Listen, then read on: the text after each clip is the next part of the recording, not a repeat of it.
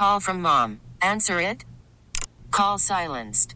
Instacart knows nothing gets between you and the game. That's why they make ordering from your couch easy. Stock up today and get all your groceries for the week delivered in as fast as 30 minutes without missing a minute of the game. You have 47 new voicemails.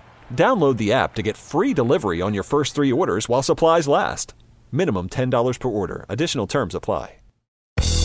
Benefit rights, criminal records, credit issues, character of service, discrimination, legal protections. These are the type of cases and the stories filed within Vet Law. Vet Law. Vet Law.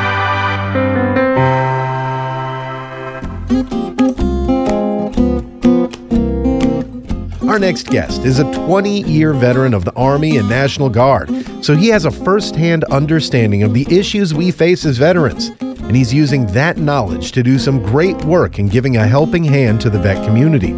He is the Executive Director of the Veterans Consortium, Mr. Ed Glabus. Ed, thank you so much for joining us today. Thank you. It's great to be here. Appreciate the opportunity to get the word out. And that brings us to the Veterans Consortium, which provides pro bono services for veterans, legal and otherwise. Can you tell us just a little bit about the program and how you became familiar with them, as they've been around for 25 years now, I believe? The program was created by Congress 25 years ago at the request of the Court of Appeals for Veterans Claims. And I found out about it through my connectivity in the veterans community, through veteran service organizations. And it was just lucky to be able to join, and been here a little over 2 years right now. And what exactly does the Veterans Consortium do for veterans? What is the primary goal of the organization? We help veterans appeal denials from the Board of Veterans Appeals in federal court. Congress has created the U.S. Court of Appeals for Veterans Claims back at around 1988. And this court is only for veterans, their families, caregivers, and survivors to bring cases in federal court. So if a veteran or one of their loved ones is denied a claim and appeals it to the Board of Veterans Appeals and is denied there, they can take that claim to federal court. We provide, we have over 2,000 pro bono attorneys, volunteer attorneys across the country that represent these veterans and their families in that court to get the benefits and compensation they were promised. And our volunteers, I have to say, have an over 80% win rate. They win over 8 out of 10 of the cases that they take on behalf of veterans and their loved ones. And what are some of the main issues that they face that they need to go to this court over?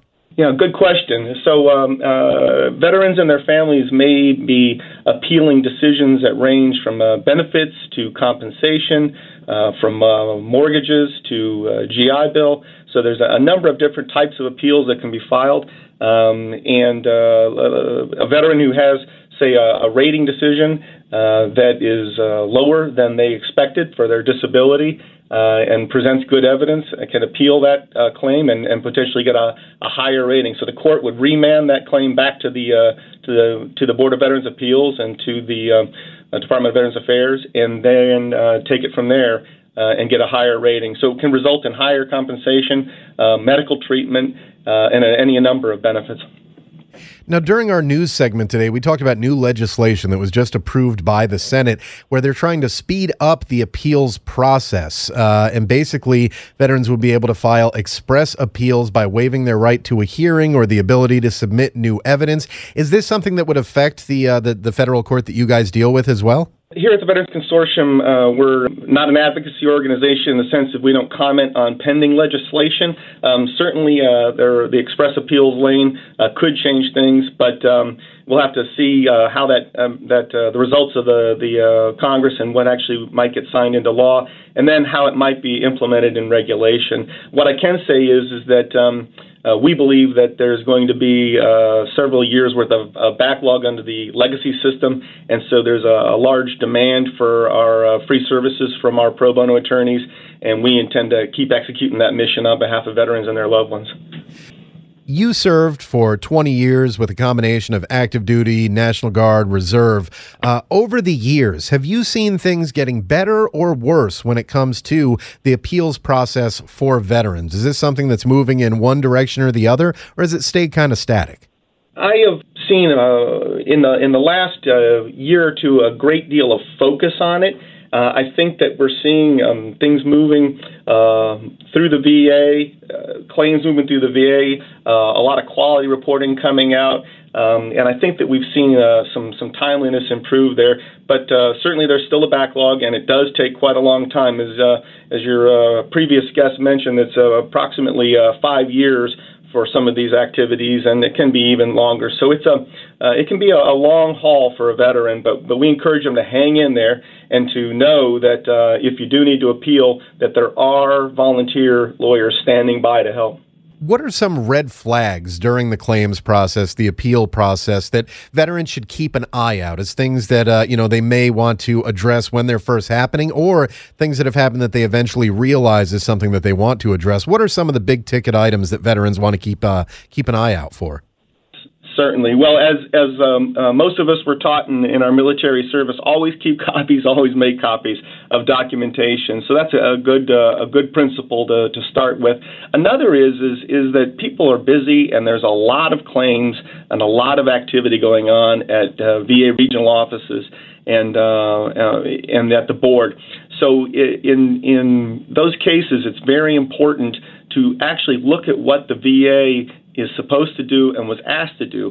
If the next step is to get a medical exam, did you get the medical exam? Do you understand what is required, and did you ask what was required? So sometimes it's as simple as reading thoroughly the letters that you get from the VA and making sure that you execute those steps that are on there. And if you don't get the answer that you're looking for, push for that answer. Why am I not scheduled for this exam?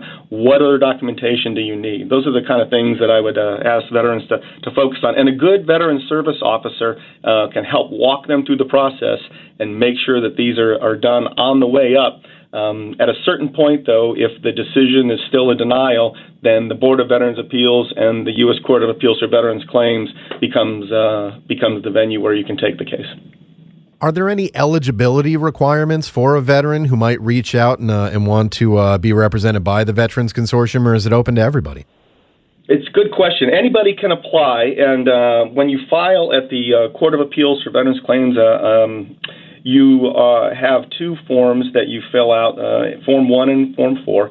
And one of those forms is a declaration of financial hardship. So if you file that declaration of financial hardship, you're not required to pay the filing fee, and you are eligible for a pro bono attorney from the Veterans Consortium. And how do they go through the process of applying? Is it a difficult process, simple process? Does it take a long time? That's a good question, a very good question. I think the most important first step is if a veteran or a family member gets a denial from the Board of Veterans' Appeals, they have 120 days to file their appeal at the court, 120 days. That's a very, very important deadline. And there's a couple easy ways to do that. They can come to our website, vetsprobono.org, and download the forms, or they can use our online web app. Our online web app, you can fill it out. It automatically generates the appeals forms, Form 1 and Form 4 for the court.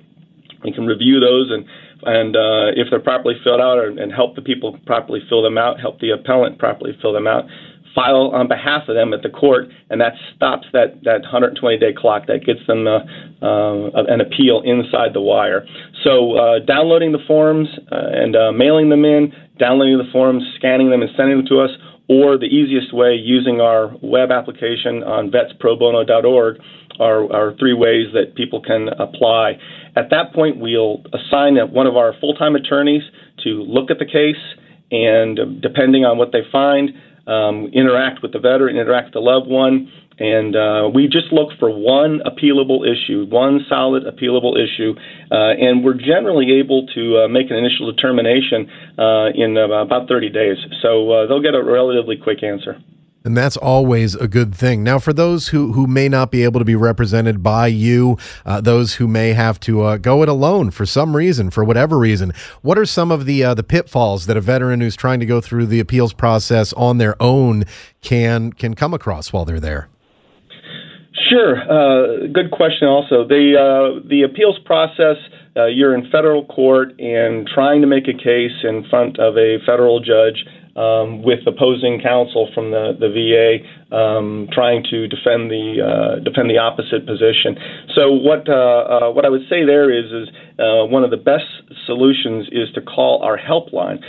Some veterans want to do their case on their own. They don't want a pro bono attorney, even though one is available. And in that case, our helpline will help them fill out the forms that are required, and in addition, will help them put together what's called an informal brief.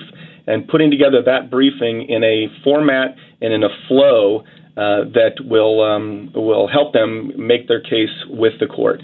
So that's not representation, but it's legal information and some assistance to help them prepare their briefing. Of course, we always hear that in a criminal trial, it's really a bad idea to represent yourself. So when it comes to these appeals to the VA, is it also a pretty bad idea to try to go it alone?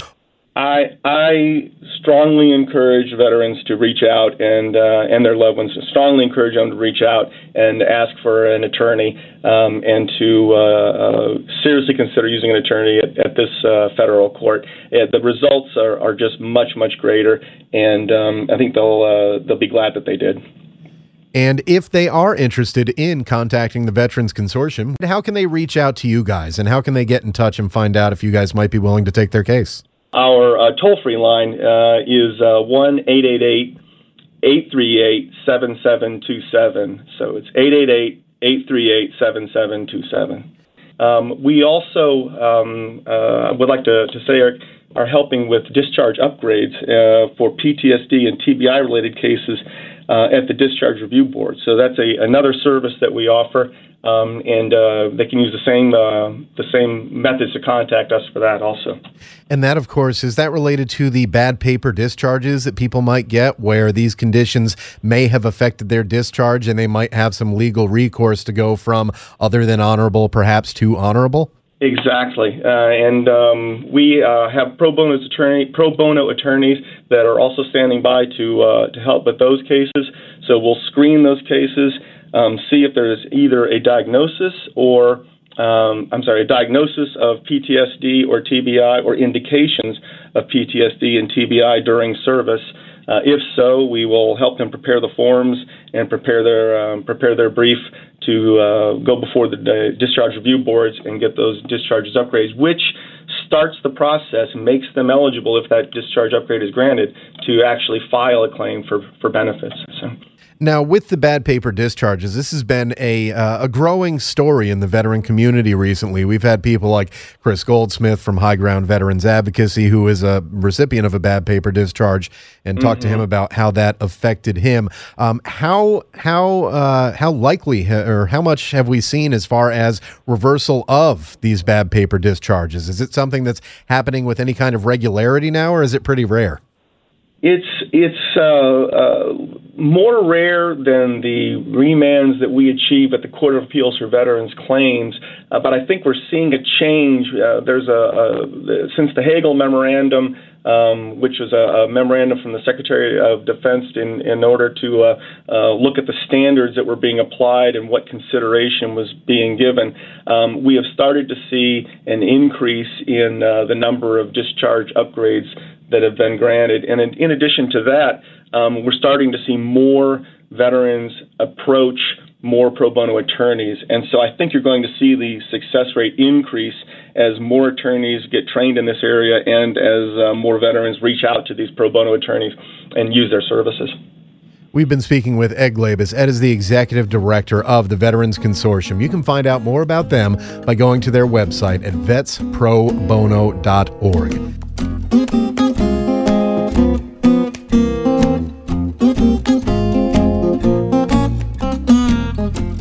If you're a veteran in need of legal help, you can find more resources in the Get Help section of connectingvets.com.